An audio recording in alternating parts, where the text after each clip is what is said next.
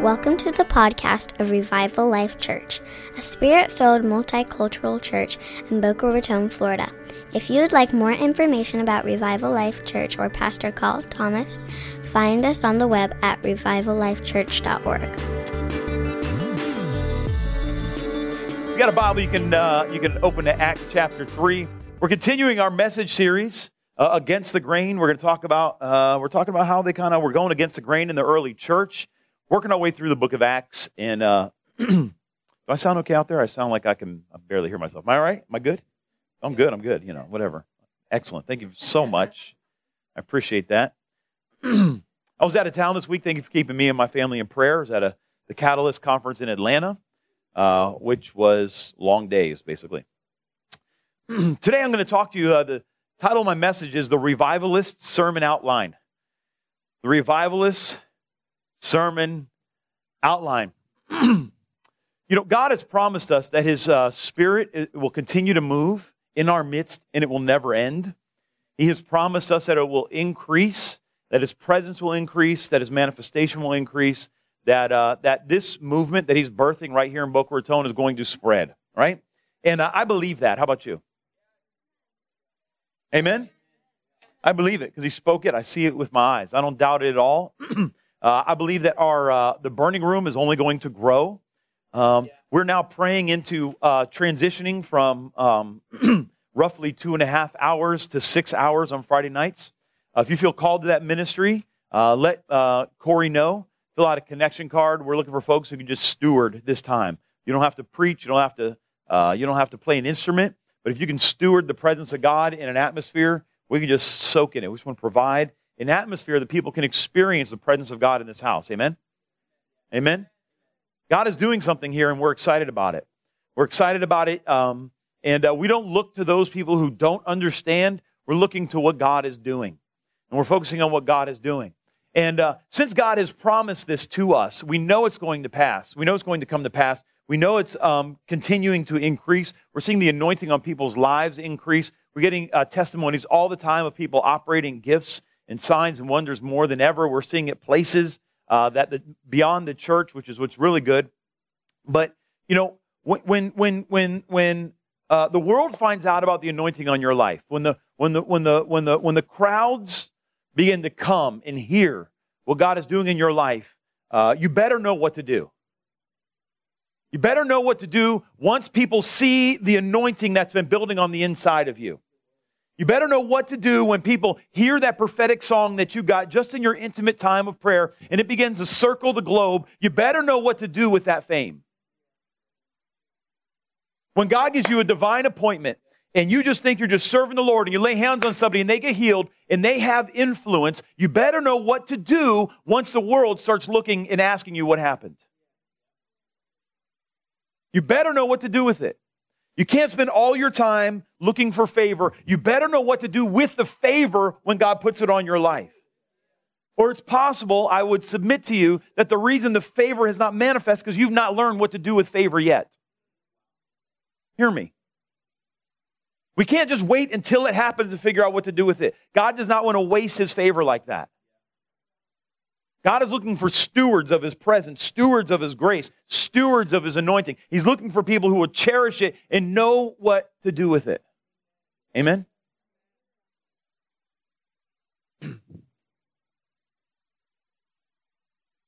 I submit to you that God is putting His anointing on people's lives in this day and age who will point it back to Him.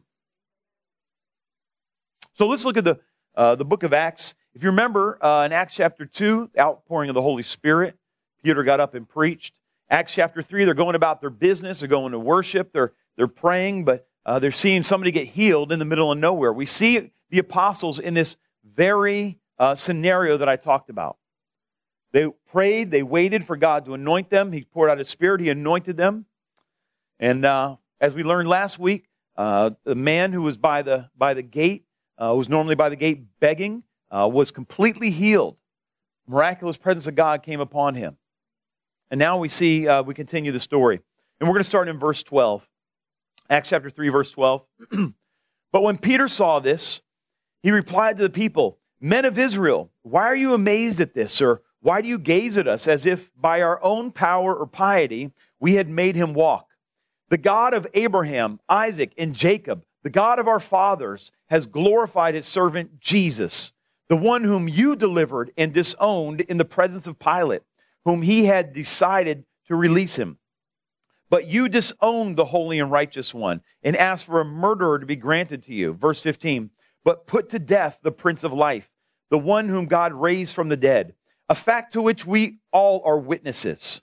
16, and on the basis of faith in his name, it is the name of Jesus which has strengthened this man, whom you see and know, and the faith which comes through him has given him this perfect health in the presence of you all. And now, brethren, I know that you acted in ignorance, just as your rulers did also. But the things which God announced beforehand by the mouth of all the prophets, that the Christ would suffer, he has thus fulfilled. Therefore, repent and return, so that your sins may be wiped away, in order that times of refreshing may come from the presence of the Lord. Say amen to the reading of the word.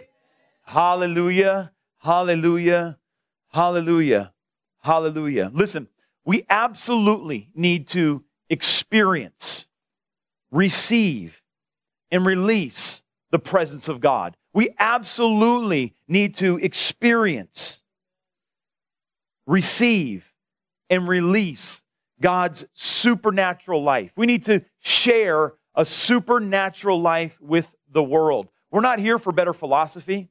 We're not here for better life tips. We're not here because we've figured out some system to make us get all our dreams come true. What we're here for is because Jesus Christ died and rose again.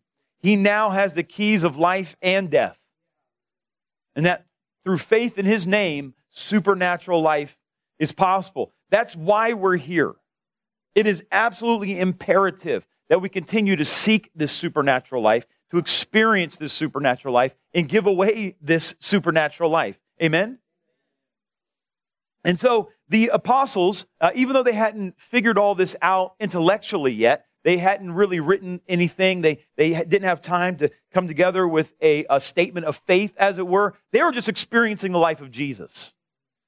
They were just experiencing the life of Jesus and knew that this thing that I'm experiencing, I have to release. I have to give it away. I have to share it. I can't keep it to myself. I have to go about sharing the life of God with other people. And so when that began to happen, of course, they began to exalt the people who are walking in power. And the first thing I want you to see as we study the scripture this morning, and if you're taking notes, go ahead and write this down. There is a supernatural life, but I am not the source.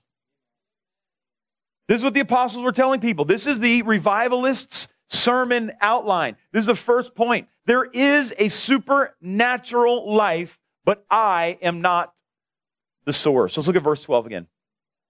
He says, but when Peter saw this, he replied to them, men of Israel, why are you amazed at this? Or why do you gaze at us as if by our own power and piety we have made him walk? Like, you're looking at me as if, right? Like, as if I could do this, as if I was that great. I know you all want a living God here, but it's not me. I can't do this. I can't work it out on my own. It's okay to get glory from what you've done. It's not okay to keep it. It's okay for people to recognize what's going on in your life.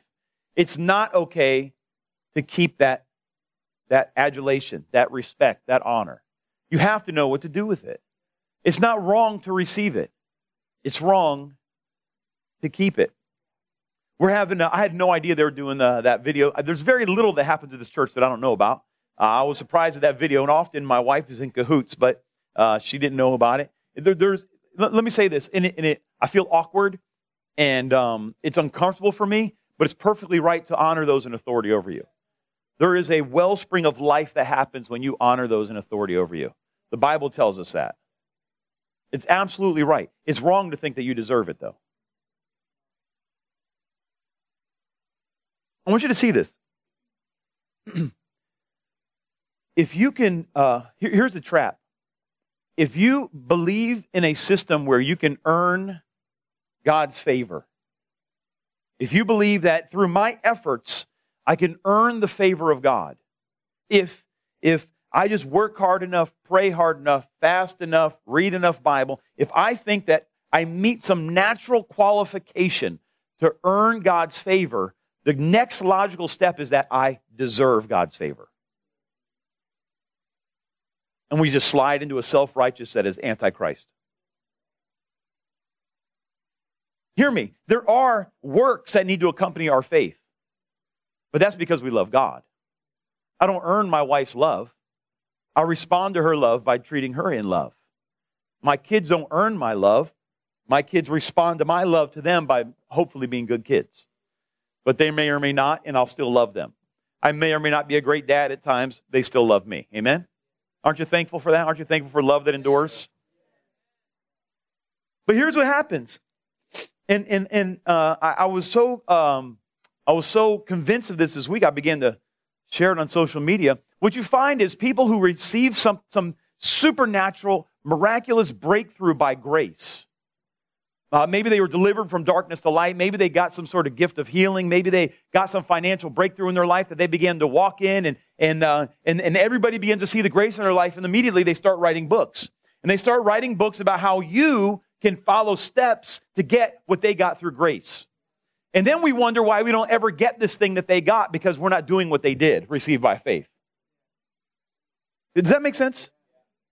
And so in one encounter with Jesus, my life was completely transformed. It was just completely transformed. I went from darkness to light. I went from heathen to saint. I went from God mocker to God follower, because I came into the presence of God. He revealed himself to me, and I got delivered of the enemy. That is what happened in my life. Now, I can use that experience to write all kinds of books on how you could experience that. But the fact is, some things you're just going to have to go to God for. Now, I can make you think these are the steps, and I can get you so close. I can get you so close. You could see it. It could be within your grasp, but you're not going to receive it because you have to actually go to God to get it. Does that make sense? And so Peter, these apostles could have easily begun a discipleship course, right? They could have decided, here's how, look at these. No. Oh, yeah, I actually do have this miracle working gift. Actually, as a matter of fact, the Lord has anointed me and appointed me to be the healer of men. And if you will just begin to do these steps that I did, then all of a sudden you can do it too. I have a book. All right, what you do is you start in this room, and you have to go to a room and pray for 10 days. That's not what he said, though. Because what he received by grace, he was releasing by grace. He said, look, there is a supernatural life, but I am not the source of it. Some of you need to get your eyes off your favorite preacher and get your eyes on Jesus. There's nothing more cancerous than the Christian who is a constant conference hopper. There's just no faith that Christ will meet you where you're at. He's not limited by your church. He's not limited by where you're at. He actually is the omnipresent God. He actually knows where you are, and he responds to faith, and he responds to the work of your heart. I believe in impartation, but at some point, you've had enough people lay hands on you that it's just not going to happen that way.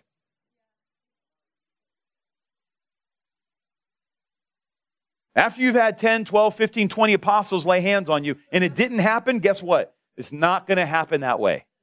You might actually have to be rooted somewhere. You may actually have to exercise faith in God. And we tried everything else. How about we pray, right? You know, who knows? So the first thing Peter is teaching them is, listen, there is a supernatural life, but I'm not the source. And he tells them, don't look at me. Don't look at me. Second thing I want you to see that he shares is Jesus is the source of supernatural life. I know this is complicated. Peter says, listen, there is a supernatural life, but I'm not the source. Second thing he says, Jesus is the source of supernatural life. And here's what I want you to see in this. You have to live your life in a way in front of people that they want what you have. Now, what does supernatural life look like? Well, for some of us, that means that we lay hands on the sick and they recover. We give prophetic words to people. We see miracle signs and wonders in the physical sense. But that's not the only way God moves supernaturally through people. I believe that we all should prophesy. I believe that we all should be able to heal the sick. I believe that we all should be encouragers. I believe that we all should be loving. I believe that we all should be able to reach out to those who are far away from God. I believe that we all should be able to lift up the brokenhearted.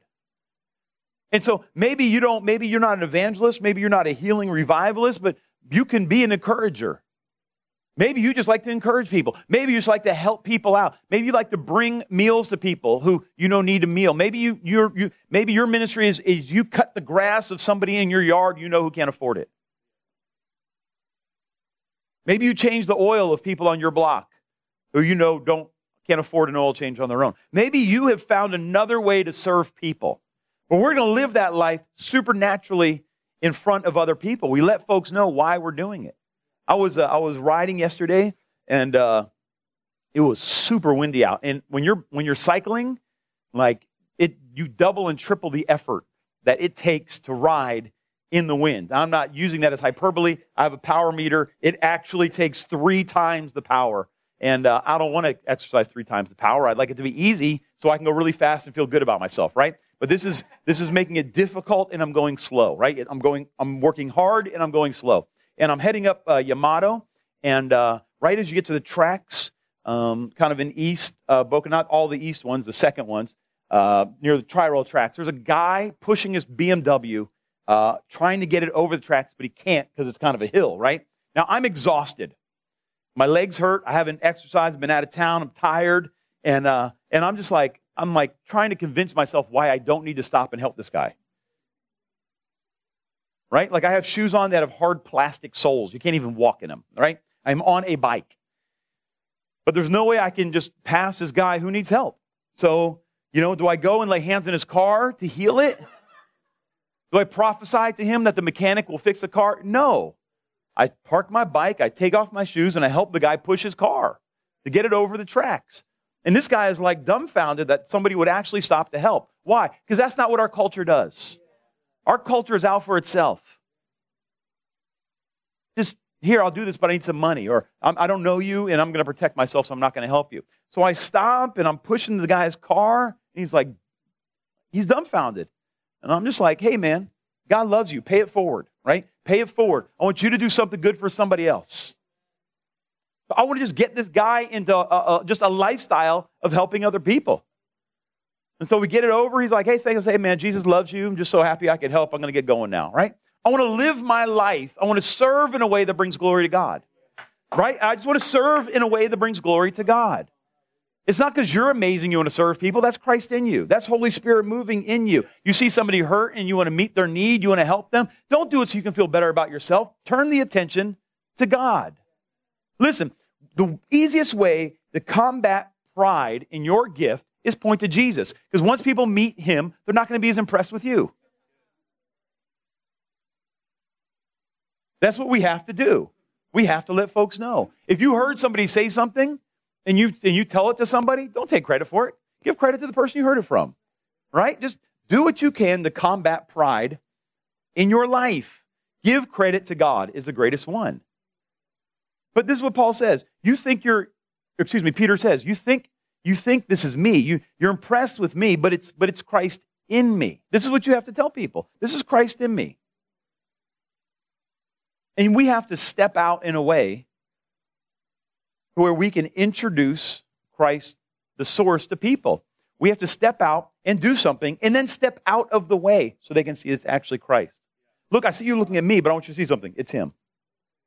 I know you think I just did something amazing. I just gave this gift. You said you needed this. I gave you some money because I felt like I was supposed to.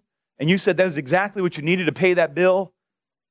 Thank you. However, look, what? See, no, that was Christ in me who told me that was actually Jesus who met your need.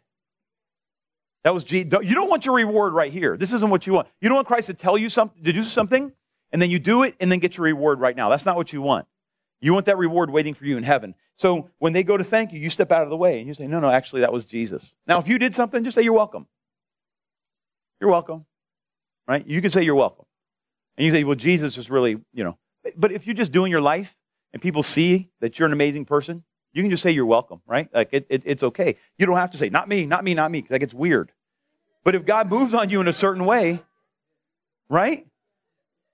It just gets weird. It's weird. Right? But here's what happens. Oh, cool, I got time. So here's what happens. Peter, in stepping out of the way, he does something I want to kind of show you, and you'll see through the rest of the New Testament as you study it. Peter, in order to give the credit to God, he shares the gospel with them, but he contextualizes the gospel to the people who are going to hear it. He gets the gospel message, right?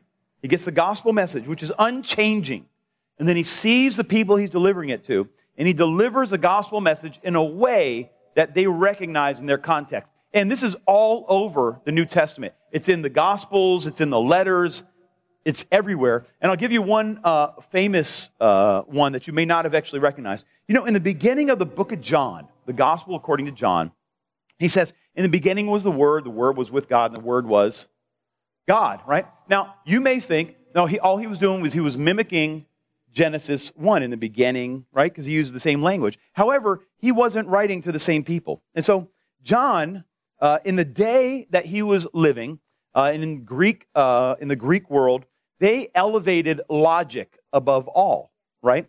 And there was, Stoicism is a type of Greek philosophy in logic where they believed that there was an ultimate truth. And this truth was called the Word. This is a Greek philosophy. It has nothing to do with Judaism or anything. And they believed the logos, there was a logos truth that we all are looking to find. In the end, if we have proven a truth, it is true. And in everything, we could examine it, we can debate it, we can argue it, and then we can discover the truth. And so John, in talking to people, in writing this letter, he says, in the beginning was the logos. And they're like, yes, there was a logos. Yes, we believe that.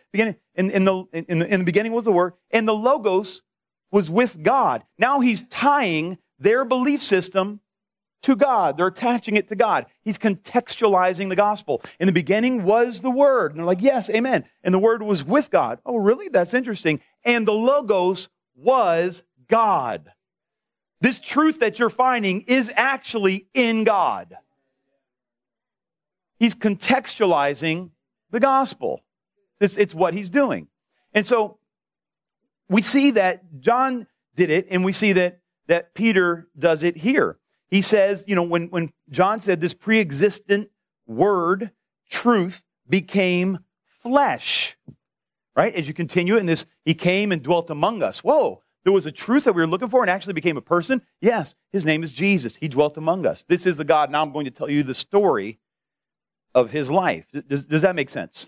And so Peter does the same thing here, but like on a whole nother level, right? He breaks down this Christ and he begins to expand upon who he is, this Jesus, to a Jewish context in the temple, right? Are you with me?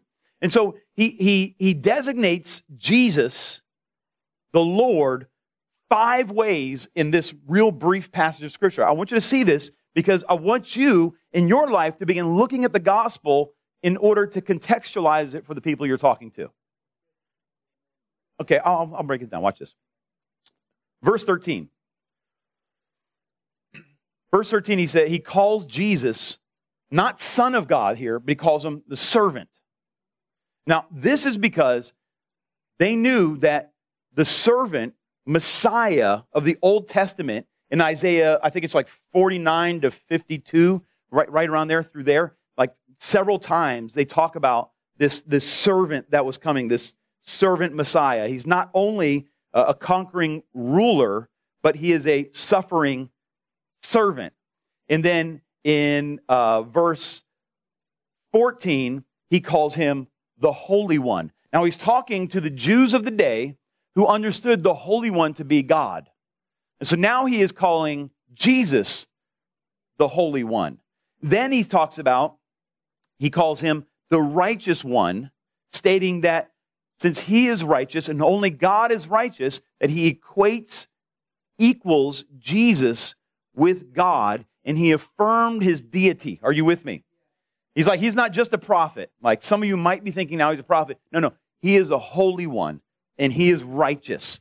Then he says, now he's just deified him. He's just made him a God, right? He's just made him equal with God. Then he goes on in verse 15, he calls him the Prince of Life, Literally, if you study that, it means that he is the author of life. Now he's talking about Jesus is the source. Right? So Peter is laying this out. In verse 9, he says it really plainly. He says, this is the source whom you have killed. And in verse 16, he says, this guy was so amazing that even belief in his name heals the sick. Just believing in his name enables the lame to walk. See, to do this, though, you have to know the gospel. You have to know the gospel. You have to know what it takes for someone to be saved. You have to understand who Jesus Christ is, why he lived, why he died, why he was resurrected, why he ascended to heaven, why he's coming back. You have to understand these things, and you have to actually be able to articulate them. You have to understand why they're important. You have to understand that. And then, watch this, you have to know people well enough to contextualize that to their life. These drive-by gospels, it's difficult. It's difficult to walk with people and contextualize the gospel when we don't know them well enough. So what we hear is, no, you just need to preach the word, brother. You just need to preach the word, brother. That's funny because that's not what the apostles did. It's not what the apostles did. We know that when Jesus was resurrected, he walked with two men. He walked with two men, and the Bible says that he went through the scriptures and explained all of them about him. But you have to walk with people long enough to explain these things with them. You have to actually walk with people. We can't just say that these people are beneath us because they don't know Christ, they're going to hell, and you need to repent. You need to repent every day. No, we need to walk with people. We need to get on the journey with people. We need to be with them long enough for them to understand where we're coming from and for us to understand where they're coming from. We have to actually befriend people who are scary, who don't quite understand this yet, who are operating from a different mindset, operating from a different life perspective. We have to actually honor people enough to say, I may not understand why you're making the decisions you're making, instead of judging their decisions. It's amazing once you meet people, start understanding why they do the stupid things they do.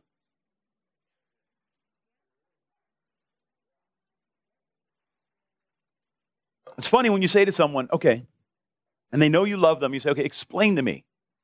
Explain to me why this sounded like a good idea. Just help me understand. Help me understand. And they start explaining it, and you're like, that actually makes sense. I mean, it's crazy, don't get me wrong, but I understand how you got to this. Now I can walk with you and help you rebuild the foundations of your logic so it can actually glorify God, and you come out with a much better response. This is the gospel. This is what Jesus taught us to do. This is why he taught in parables. This is why the apostles taught the way they did. They were talking to somebody specific.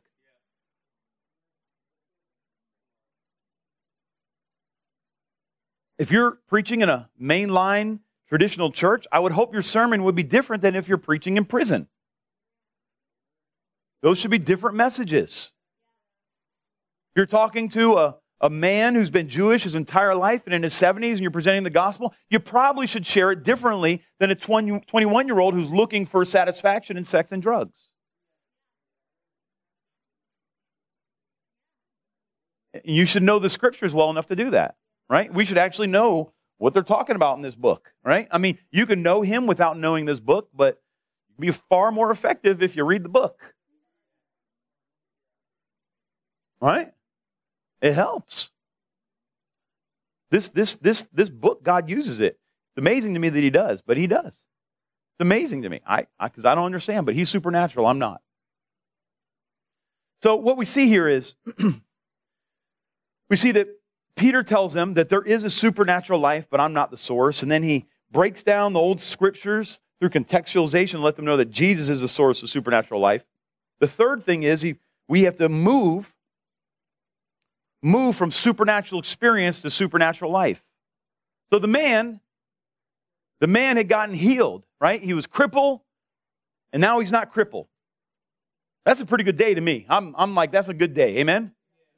That's a pretty good day. He woke up crippled, and then he ends the day walking and leaping and praising God. Pretty good day. Pretty good day. But it doesn't end with your experience.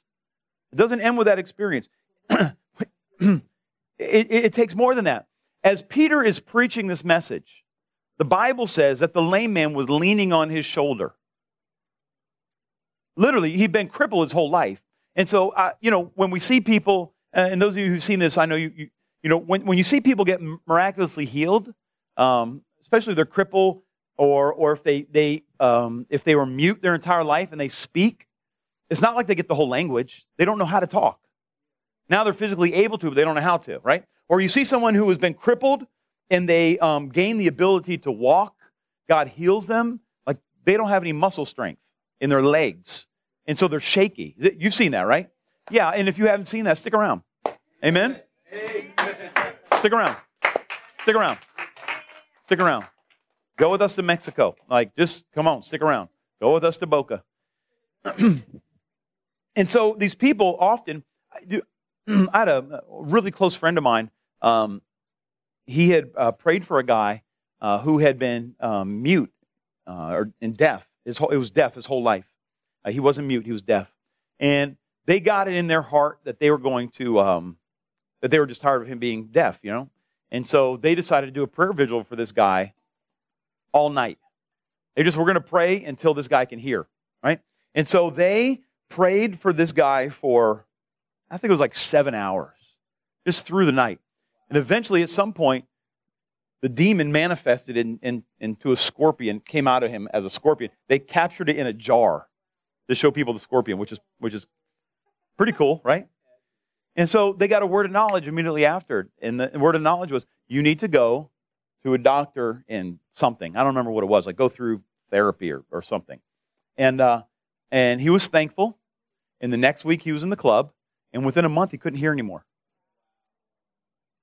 College age, never heard in his entire life. Lost it within a month. And what I have found is God's promises are conditional. His grace is free. His love is free. And we, in our culture today, anybody gets whatever they want. It's just not true. We were at a football game yesterday, and they were honoring our military heroes. They were honoring our military heroes, right? The first guy they brought up had been in the Army? He was in, the movie Black Hawk Down? He was one of the people in that helicopter.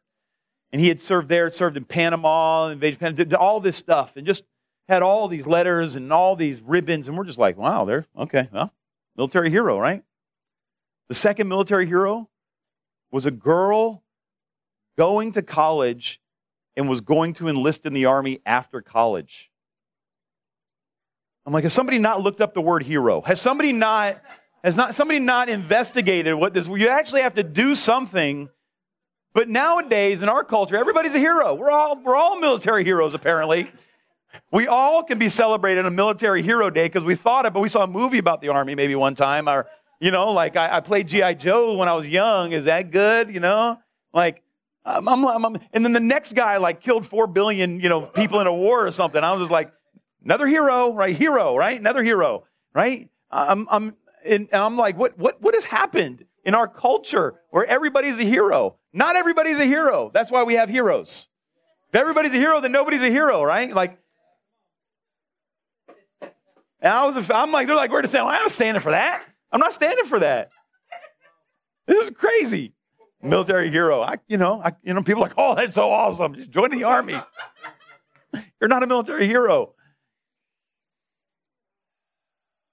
These words are conditional. You have to actually do something to become a hero. The church today have revivalists who've never led anybody to Jesus. I'm like, you're not actually a revivalist. I don't know if you recognize that. They're actually conditional. These words are conditional. It wasn't anybody who thinks happy thoughts is going to heaven. It's, send your thoughts and prayers. How do you send a thought? I don't know. But my prayer does something. Amen? And if somebody's hungry, your money will do more, right? Send prayers and money. That's what we should say. Send prayers and money to those in need. Thoughts and prayers. If you really pray, you don't say that. You're actually praying, you're not saying thoughts and prayers. I'm thinking about you. Thanks. I'm so much better now. I guess I'm a military hero. I don't know. Okay, I'm going to wind this back. But listen, Peter was unashamed. Look at this. Verse 13. He's in the temple. These people are going up to do their Jewish thing. He's in the temple, and he tells them, repent and return so that your sins may be wiped away in order that times of refreshing may come from the presence of the Lord. Repent and turn away.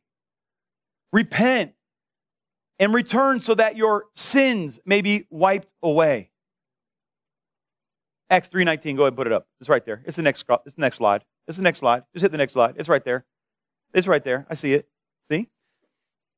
Therefore, repent and return so that your sins may be wiped away. Look at these conditional statements. Do this so that your sins may be wiped away.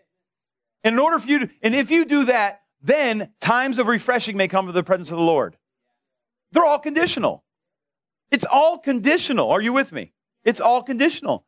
Now, Peter had worked this out in Acts chapter 2 when he stood up at Pentecost. At 2:38, he says, repent each of you and be baptized in the name of Jesus Christ for the forgiveness of your sins, and you will receive the gift of the Holy Ghost. Listen, we're having a baptism next week. What a coincidence. If you've become a Christian, you got water baptized as an adult. Period.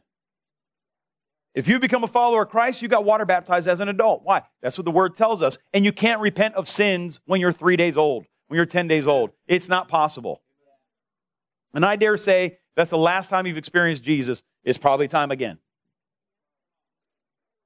Come on. Yeah, come on. It's time. It's time to go public with your faith. Maybe at the end of service, you just agreed with a prayer and you said, yes, I am now a Christ follower. I'm going to be following him. Your first public act of obedience is you go public with your faith and you get water baptized. This is what you do. This is how it works. I want to walk this thing out. Get water baptized. I'm not ready. Well, let us know when you're ready so then you can get the Holy Ghost and you can be returned again, and times of refreshing may come from the presence of the Lord. If you don't want times of refreshing in the presence of the Lord, you want to fight this thing on your own, let us know how that works for you, right? But if you actually want Jesus Christ to work in your life and you want the miracles of the Bible to happen in your life, you may actually have to do what they said to do. Amen? And this, my friends, this is the power that the world needs. This is the power the world needs. We can do our acts of service. We can love on people. We can just serve them well. We can even heal their bodies. We can do all kinds of amazing things. But the power the world actually needs is all of these signs to point to Jesus and people to receive him, repent of their sins, that times of refreshing may come in the presence of the Lord. Amen? This is what our world needs. This is why we have too many anti-anxiety medications going on in this world. We need to figure out, in the midst of this chaotic world, how to receive times of refreshing in the presence of the Lord. How to dial back all the chaos of this world and experience times of refreshing in the presence of the Lord. How to repent from our own agenda, our own, what we decided is most important, and actually turn to what God said was most important.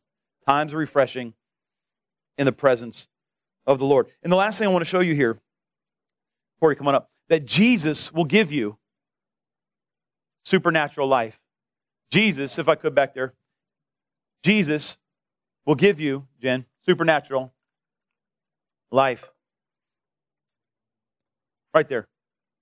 Bam. Jesus will give you supernatural life. Listen, this is what Peter's telling them. This is what he's telling them. Get blessed. Get blessed. This is what he's telling them. Get blessed. Receive the promise that right now,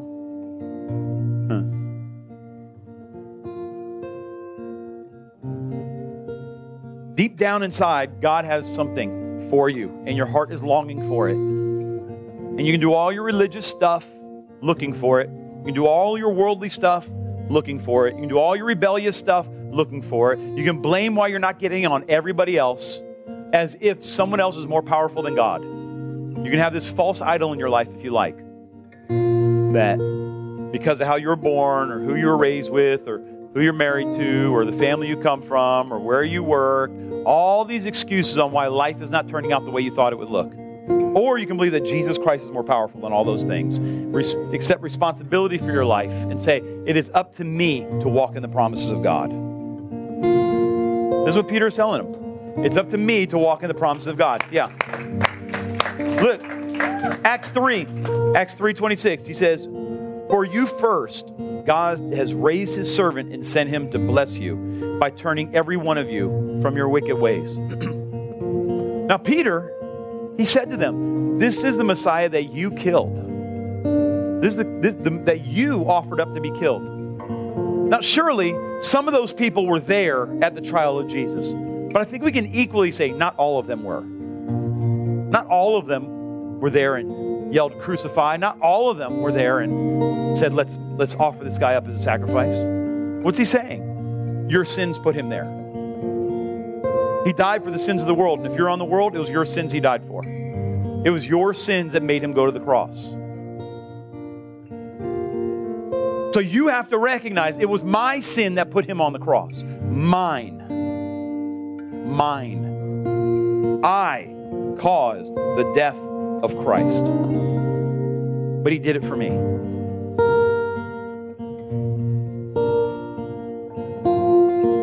And if you don't recognize this, then you're somehow going to be living in some cosmic escapism.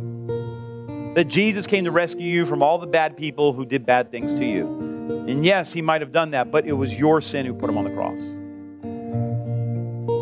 You personally. Me personally. But Peter says this very interestingly. He says, here's the blessing that he has for you. He's going to turn you from your wicked ways. At first, I might get offended on that one, right? He's going to turn you from your wicked ways until you recognize deep down inside, you want to turn from your wicked ways. You want to turn from your mental bondage. You want to turn from your physical bondage. You want to turn from your soulish bondage. The parts of your life that do not glorify God, deep down inside, you don't want them. And Jesus came to turn you from them. Hallelujah. Because you couldn't turn from them on your own. If you could, you would have already. He has come to turn you from those. You got bondage, he'll turn you from them. Stand with me. John 10:10. He says, the thief comes only to steal and to kill and to destroy.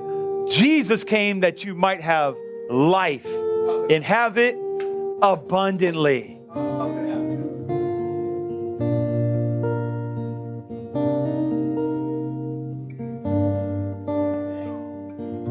Come on, put yourself in this verse. The thief comes only to steal, kill, and destroy, but Jesus came that you may have, that I may have life. Say it with me. That I may have life and have it abundantly.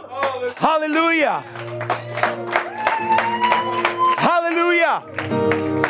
Hallelujah.